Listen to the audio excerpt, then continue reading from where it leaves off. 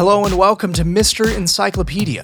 I'm your host, Chase Akers, a musician, producer, and DJ from Nashville, Tennessee. Each episode, I'll be talking with friends of mine who've made their own way in the music industry.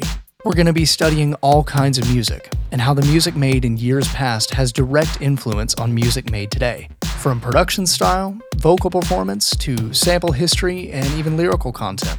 Join us each episode of Mr. Encyclopedia as we study the music of years past in an effort to expand our creative future.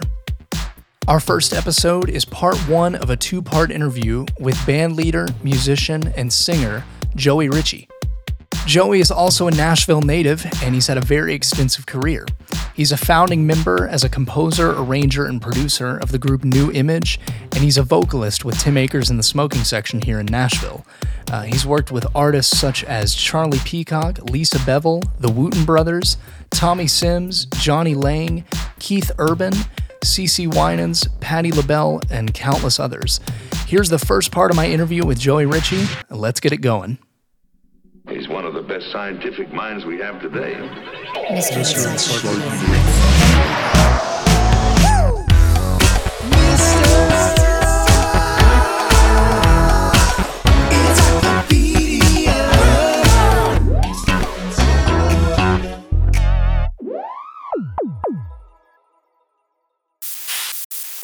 Apologies for some of the pops and clicks you might hear in this episode.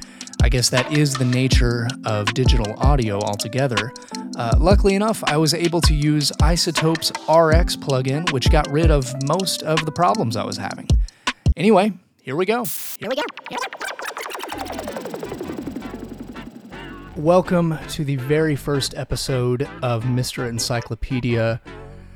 I am your host, Chase Akers. My guest today is the legendary Joey Ritchie. Joey is a singer, songwriter, keyboard player, all-around performer whom I've had the pleasure of watching in all different kinds of capacities, namely with Tim Akers and the Smoking Section, my father's band.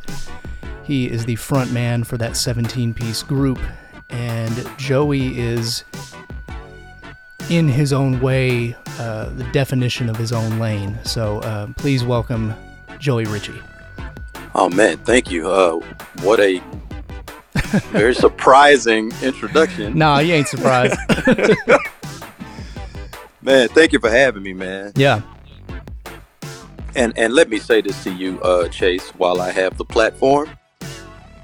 I appreciate your love for the artistic and for the artist here in the Nashville community, but I believe that is expanding exponentially, right. Not just across the nation, but I think it's going around the world. So, man, thank you, man. I appreciate you, and I applaud you for everything that you do. Thank you, man. I appreciate that. Yeah, the goal with the podcast here is we're exploring music that's been made before us, but what I really want to bring light to is how are the creators in our community, in our circle, taking that influence and transforming it into something that is borrowed from a past time, but it's reinvented to something that is their own. And so, given a specific artist or genre or period of time, or all three together, right. What did that mean to you personally, as a player, as a singer, as an artist? What does that mean for the music that you hear on the airwaves, in all mediums, in all methods? Right. And what does that mean going forward? If we're just talking about trying to, take a picture of what was and take a look forward at what will be. Absolutely. So what are we talking about today? Man, anytime I think about the innovative and the highly creative, one of the first names that comes to my mind that influenced me the most as we look at the modern era of music is Stevie Wonder. Yeah. And when I look at the body of work that Stevie Wonder has offered to the world, man, there is always this element of like, what is he going to do next? Yeah, And that's and a big thing. Yeah. you know, it's so much more than just the feel of the music, but it's also the depth of the lyrics. Mm-hmm. But also, even another layer to it, man, Stevie made everybody feel like they could sing because his melodies were so sweet. That's a good point. That's a good Like, point. I never thought about it that way. man, you think about it, man. You driving down the road, vibing out to a Stevie Wonder record. You trying to sing every song because the Good luck. melody was right. The melody was so sweet.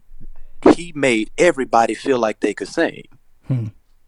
And what I gathered, and this actually came from my time in college. What opened up music theory for me was studying his progressions. Because believe it or not, I didn't really get serious about playing any instrument until like my sophomore year of college. For those, I'm sure a lot of people that are going to be listening to this know who you are because in Nashville, regionally, nationally, you've got your thing. But for the people who don't know who you are, just give us a quick. So I like where you stopped there, like Stevie made you study. But Yeah. for those people who don't know who you are entirely, give us a quick synopsis of who you are, maybe some career highlights. Okay. I am one of a dying breed. I'm a native Nashvilleian. Same, my guy. Yep. Right. Born and raised. I went to Martin Luther King Magnet School, graduated in 95, did a year at Tennessee State. Cool. And then transferred to Belmont. Yeah. And we'll peel back the layers of that story later on. But a lot of industry professionals that gave me my start, one of whom is Charlie Peacock.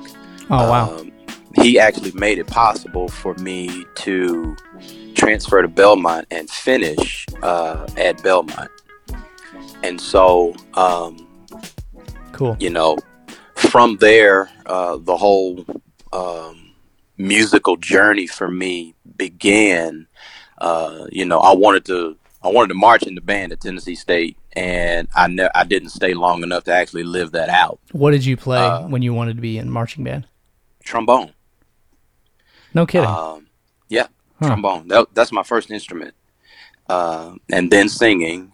Then I did a little bit of drums. Okay. And then I landed at the keyboard, really for the purpose of learning how to arrange and write the charts for the bands that I was putting together to play live shows. That was really why I started playing keyboard. Were you an MD at this time? Were you becoming an MD or? I didn't even know what the concept of being an MD was at that point. Yeah. I just wanted my charts to be accurate because, playing out live, we were doing stuff that was, for a freshman or a sophomore in college, we hadn't really, unless you were birthed in gospel and jazz and R&B, you really didn't know the mechanics of it. So you really had to like put your ear all the way to work. And so when I got in my theory class with Dr. Harrington, he opened up everything for me in a way that my mind could translate it, because we didn't necessarily approach theory from a classical standpoint first. We actually did it through popular music, and then he went back into the classical stuff and said, this is where all of this started. Oh, wow. And this was Belmont or TSU? This was Belmont. Belmont, okay. And so from there, because the reference point for everything that we did from a theoretical standpoint was based off of music that we were already vibing to. Gotcha. It made me a little bit more hungry to study, to kind of go in retrospect. So it was like we started at the Stevie Wonder, Ray Charles, the Yeah. Beatles, that kind of thing. And then he was like, see these interesting chords that y'all are getting so amped up about and how they're working in this construct? Let me show you where that all started. And then we would go back through Tchaikovsky, Beethoven, Mozart, Brahms, See, and Chopin. that's really interesting. While we're here, you don't find a lot of theory teachers who start with the stuff that you're into. You know what I mean? Like, you don't find a lot of theory teachers that, hey, yeah, let's start with Stevie and Chaka and Al and whatever. Right. Like, wherever you want to start, that's cool. Like, most of my theory teachers, even to the collegiate level, like, it was, no, you were only studying Tchaikovsky, Brahms, Mozart, all basically the original hitters, and then we move, and by 2 years later, we're up to American popular music. So it's cool that you had that experience to say, okay, I'm trying a 13 chord, and now I got to come back and figure out the genesis of that sound. Yeah, cool. and I'm gonna tell you, man, like everybody that took theory with Dr. Harrington said that we all appreciated it more because he did it that way, because he started us at the point that he knew we were picking up the mantle and going forward. Cool. And said, in order for you to understand the mantle you're carrying, let's look at how they got to this point. Right. So it was all building blocks. And Right. I'm telling you, man, I owe him the biggest debt of gratitude for really, he didn't necessarily like open my musical ear. He just showed me how it works. Mm-hmm. And when when I had that light bulb moment in Which his is class, such a gift to somebody showing you how your mind works. That's a gift we don't talk about in music. So that's man. So I was just like, man, now I get it. And so then he was like, now you have to take this and apply sound to it, because wow. you can't just play all the same instruments, all the same voicings. Now you have to look at, why does this sound so big and it's only 4 people playing? Mm-hmm. So there's where your arrangement head kind of started. Absolutely. Yeah. So I'll never forget this moment, man. We were actually, as you said it, we were talking about 11th and 13th chords in class. And he starts playing That Girl by Stevie Wonder. Oh, wow. So everybody's in there. I mean, we are vibing out, right?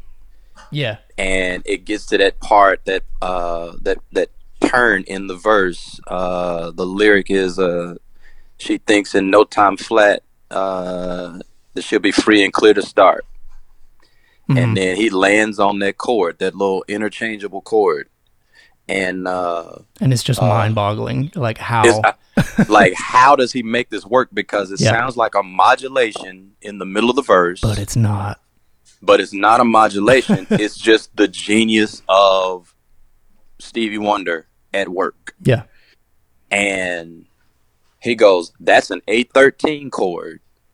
And I was like, that's a what? And he was like, let me break this down for you. You can play that as a G major 7 over A. And I was like, man, show me that. So then he says, come up here.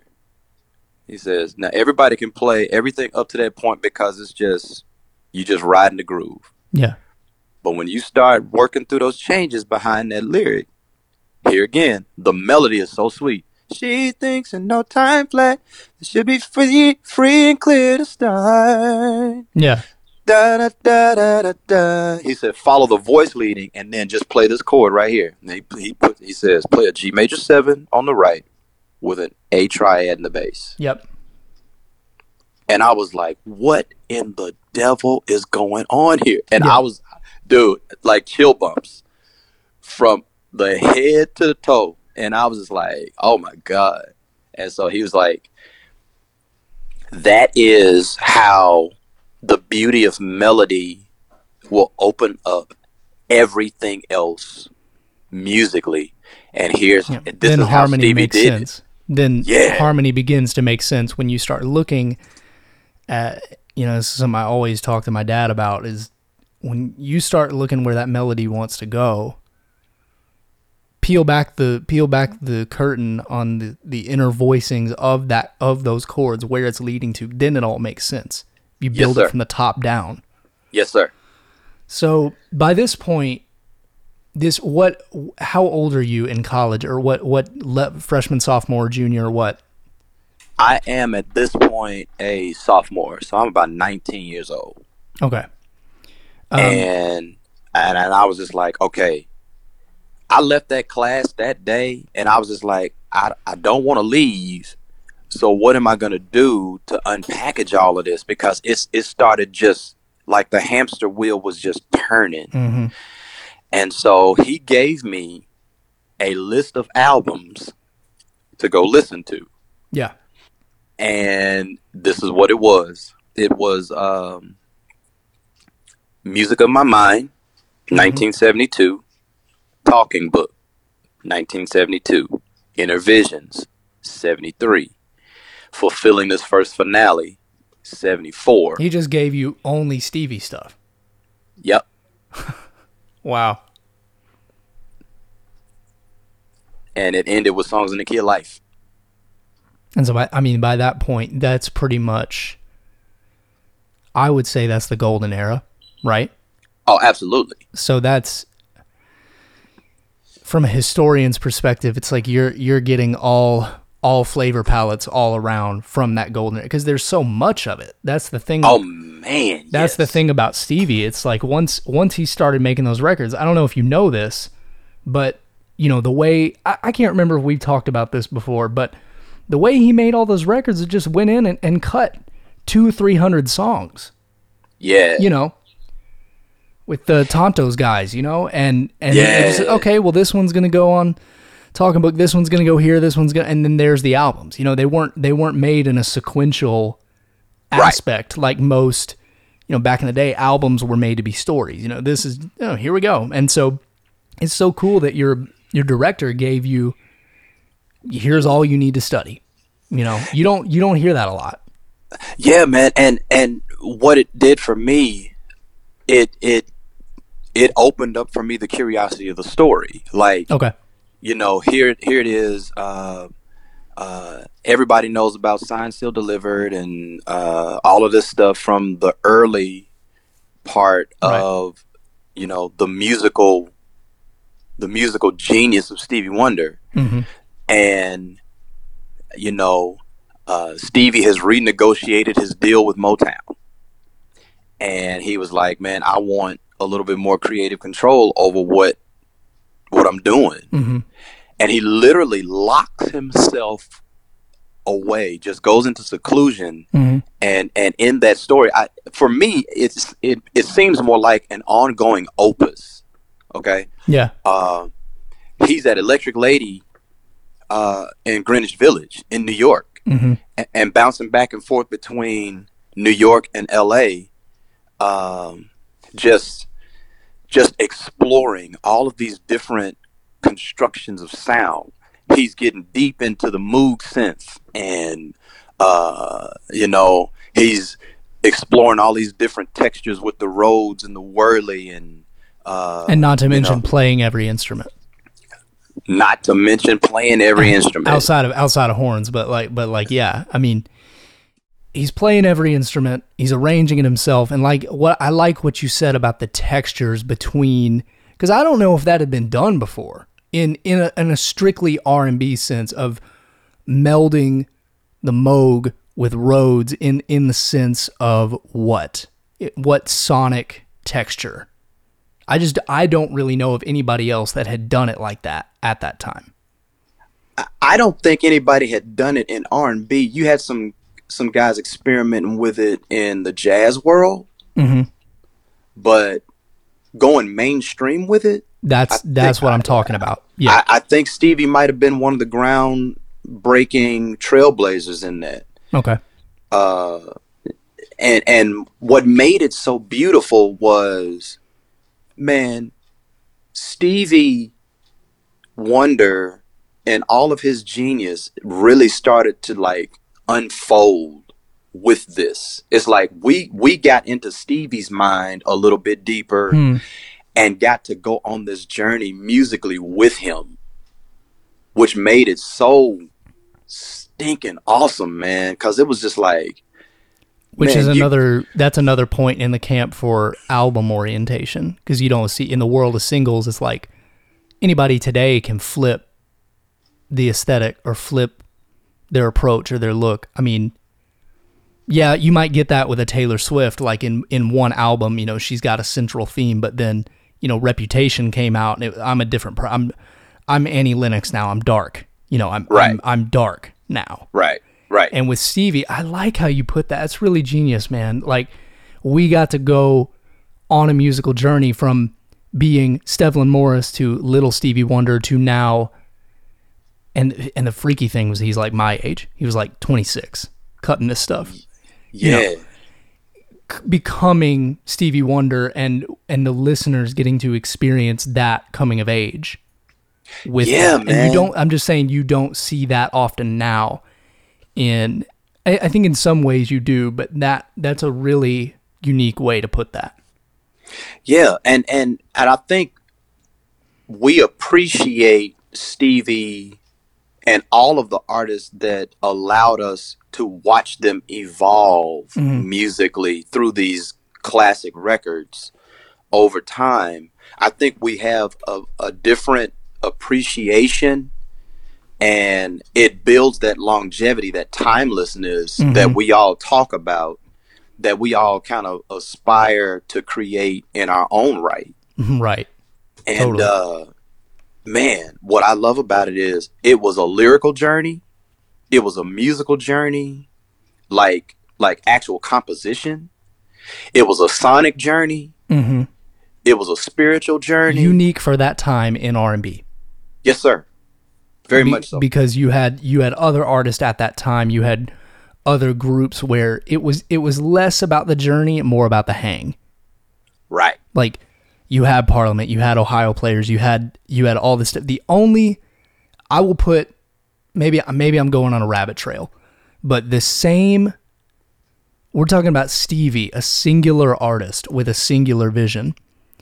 I'll equate him to a band that I feel like had you would have the same journey, and that's Earth, Wind, and Fire. But again, that's Absolutely. A lot of people, right? Absolutely. What we're talking about, and that is not at all to diminish the genius of Maurice and all them, but one singular person opening us up to a world that's in his mind. Absolutely. Is unparalleled. And all of us can go back through each of these albums. If we have any reference point for the music of Stevie Wonder, if we start rattling off songs, favorite songs, they're probably on one of these 5 records. Yep. And he's the singer. I mean, it was Grammy after Grammy after Grammy for those. Yes, sir. Too. Yes, so sir. Let's back to your narrative, because this is what a great setup that is for the rest of our conversation. By the time you're about my age, so mid to late 20s, that influence, how had it evolved for you? Because I'm going to guess, give me a ballpark year that you were 25. Let's see.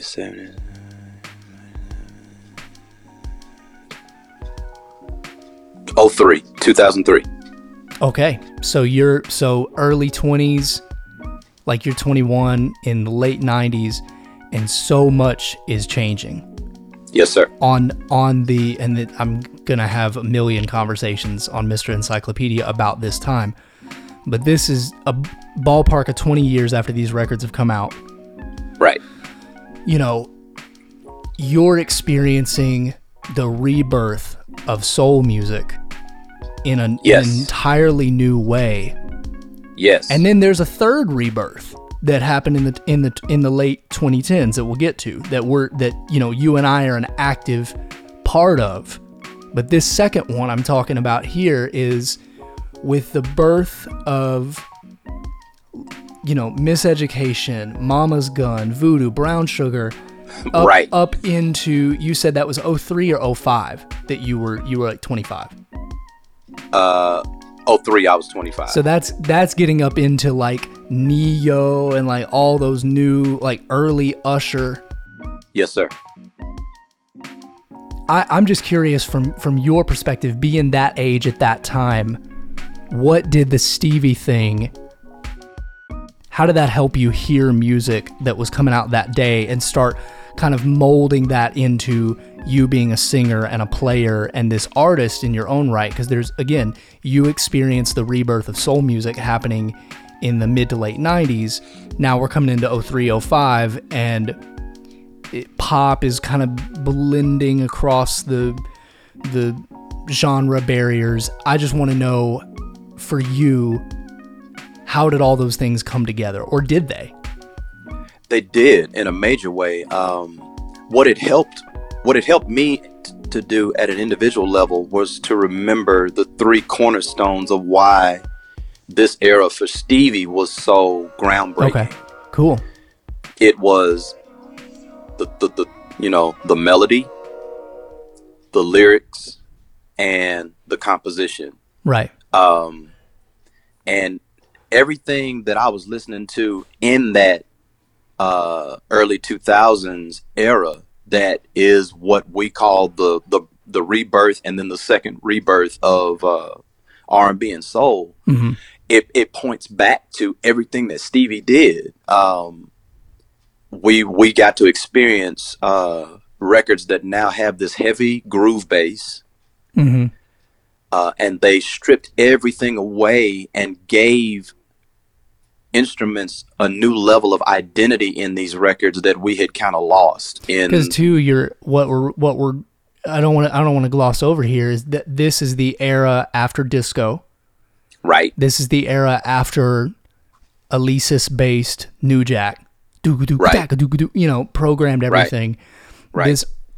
I am trying to figure out, okay, in the Electric Ladyland conversation, something happened after the 80s, after the early 90s that happened to R&B that went, let's go more organic again.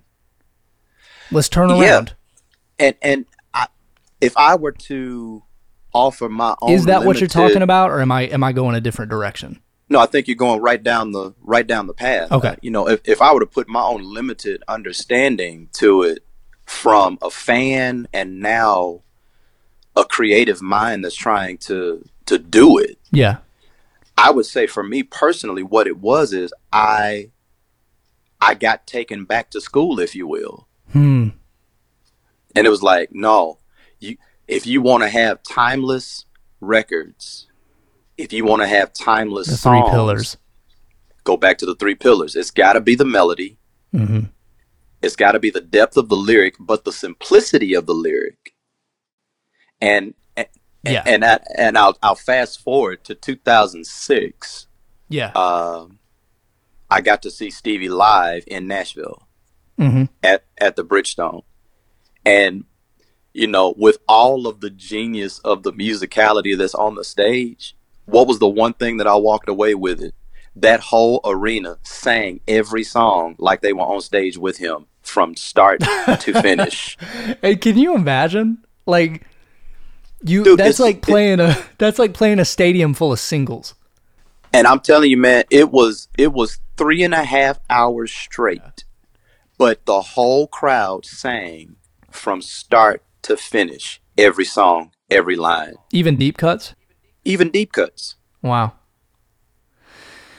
Man, and it's like, for me, that's so amazing that to think about I think if we were to say, if we were kind of draw this out on a chalkboard, it's like, if you want to be timeless, you maintain the three pillars. It's A plus B equals C. Like, yes, sir. It's like, man, go to any family reunion, regardless of ethnicity. You had to add that, right? No, I'm serious. Yeah, no, somebody's you're exactly right.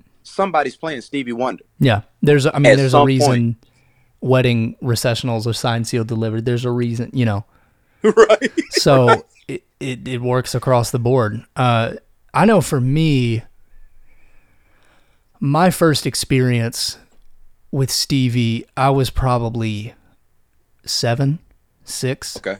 And just exposed to it, just the way I was raised. It's like, that's what I had. So I think Talking Book was the first record I had. And Come on. I just remember, even as a young kid, listening to these cuts going, man, I feel like I've heard tracks like this before, but my first time hearing Superstition and trying to, even at that young age, trying to figure out what was going on in the clav parts, how many parts were actually going on. And I brought it back after I got the LP. I brought it back to my dad and I said, I was probably 9 or 10 by this point and musically cognizant enough to ask questions about what I was hearing in that sense. And I'm going, help me understand what's happening here in the textures. And that's like where I started to learn about voice leading and dryness of production, drying up sounds to where they're not swimming in anything. You can really hear the parts, So for me, it was my first exposure to analog synthesis, that wasn't, techno. Cause I was born in 93. So I grew up, I was a child when Paul Oakenfold and BT and all the big names in the techno world that was my exposure to synth work. Right. So that kind of thing. Just 303 bass with an arpeggiator.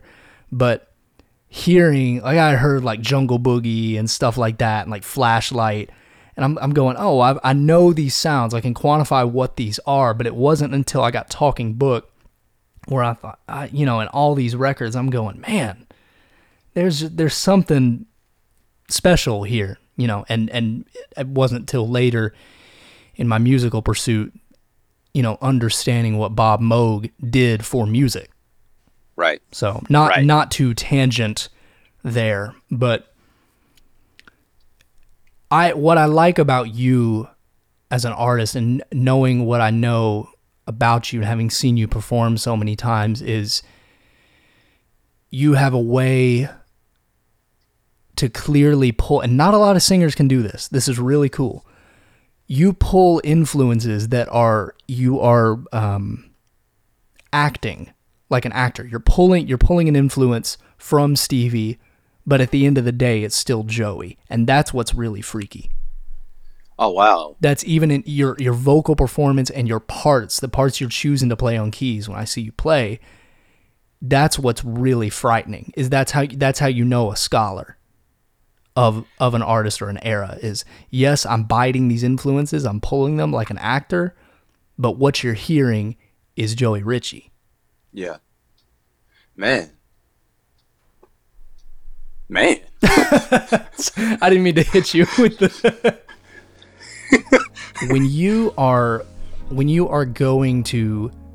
when you're sitting down to write parts or write,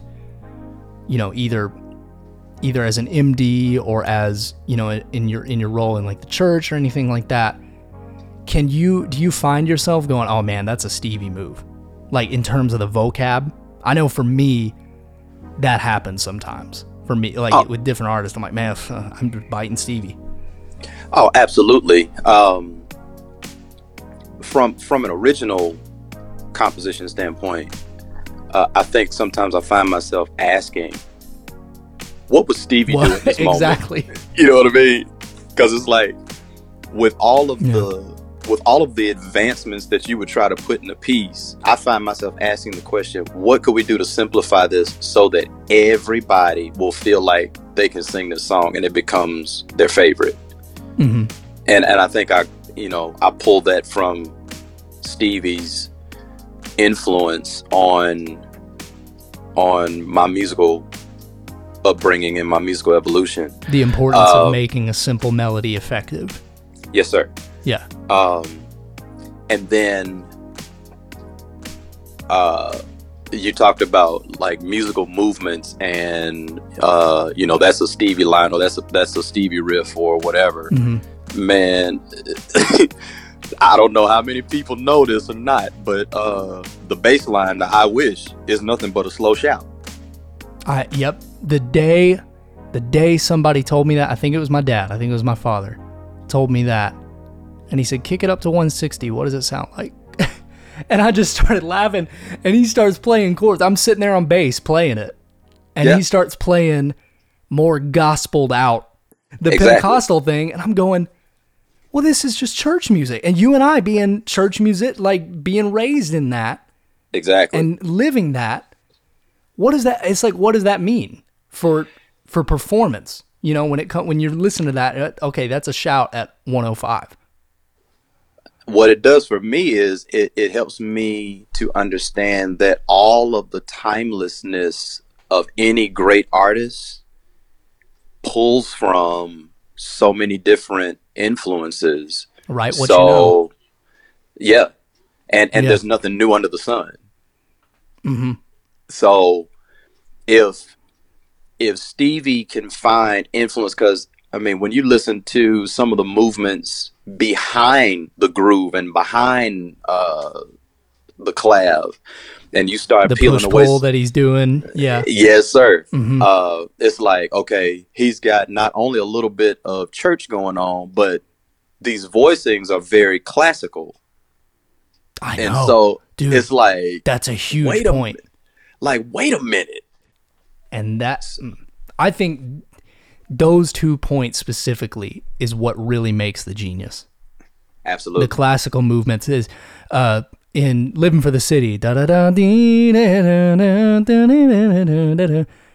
Try and make heads or tails of that just by looking at it. You can't. Right. Until you start peeling it back and looking at the changes. That's just Baroque classical music, like you said. That's all it is. That's all it is. And here again, what did he do? He put basically a nursery rhyme melody over the top of it. Because if you just take the melody line that he sings over that, it's like a nursery rhyme or a lullaby. Ba da da da da da, ba da da da da da, ba da da da, ba da da da da. It almost sounds like a nursery rhyme. And I never thought about that. It's another example of like, is this a modulation? Are we changing keys or no? Right. Or are we ending the song because it sounds like a triumphant ending? Ba-da-da-da-da. And then he just drops right back into the groove. Which, and that's the thing about Stevie is you for the most part, 60% of the catalog has got you chicken head. Yeah. Simplicity. Yes, effectiveness. Sir. Yes, sir. And golly, I'm glad we're talking about that song, because not to mention the vocal performance and what that's in F sharp minor.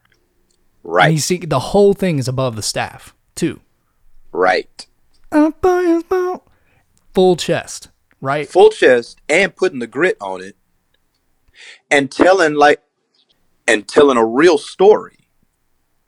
So let's take it all like if you start diving into if you start diving into just the album of Inner Visions, where Living for the City is sitting, it's a whole story. Yeah, I'm looking it up right now just to get like a full. I'm looking up the article on it now, just to see. I want to get a full understanding of what you mean. So that comes Too High, obviously. Too High, opening track. Visions, right. Living for the City with Golden Lady right after it. Right. Side one. Right. So what's the narrative? We obviously know Living for the City is African American suffrage. Well, the narrative for me, like if when I peel back just that sequence of songs, yeah, the first thing that it brings to my mind is what was going on in the urban experience for Black people and for minorities at the time. What was going on? 73, we're on the tail end of like a major drug epidemic the war is going on. Yep.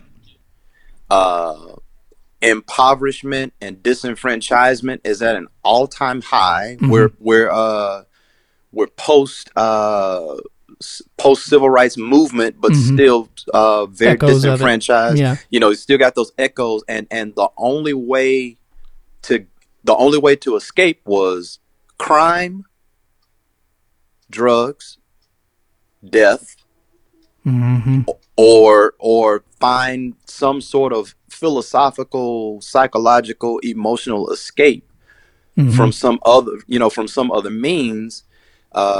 And so you can take the spiritual route, you can take the pharmaceutical route, wink, wink, Yeah. or you can take the criminal route. But at the same time, it's all in search of one thing, and that's to get to a higher place, because higher ground is on the flip side. And he ain't even being subtle on higher ground. Not at all. You know, so just saying, do what you're going to do, you know, keep on going. Yep. And man, you know, there are some in my generation who do want to get back to album-oriented music. It seems that we lack the continuity that is required to sit down for a full album. Well, I believe that all art is a reflection of the times we're in. Right. And I believe that the artistic release stems from our connection to the time we're in. You know, they say that right now the average attention span of any human being is what? I don't even want to know. It's around 12 to 15 minutes and diminishing. Yeah. And so to sit down and soak up a musical opus like an Intervision's of Songs in the Key of Life, which is a double record. It requires your whole brain, but you got to turn your brain off. Yeah. Your brain's active, but it's off. Right. That's a good point. The attention span is diminishing, and an album like Intervisions requires you to pay attention, but unplug. Yeah. You're just experiencing that coming of age with Stevie. Exactly. And what it says for me when I look at what's going on in the current wave of music is that the potential is there. I think that the stories are there. They absolutely are. Yeah. I think that even while everybody else is kind of dishing on what's going on, I think if you look beyond the theatrics of the performances that we're privy to, whether it's in video or in live settings or whatever, right, and you start peeling back the layers of what's actually being said and say, okay, wait a minute, where did that come from? Then you start figuring out that there's a layer that they've actually tapped into. They're really telling you something about a life that they have access to, whether it's the life that they actually live or it's a life that you can buy. Right. That I think the stories are there. I think that we have clouded our own individual vision to see the truth that lies beneath, because our attention span is, okay, if that beat don't hook me in, I'm on to the next.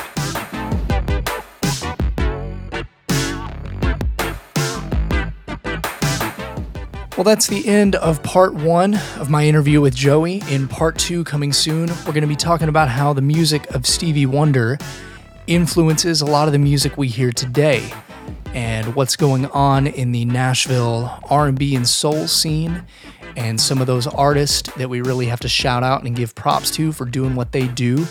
In the meantime, leave us a 5-star review if you loved Mr. Encyclopedia, and we'll be back next time.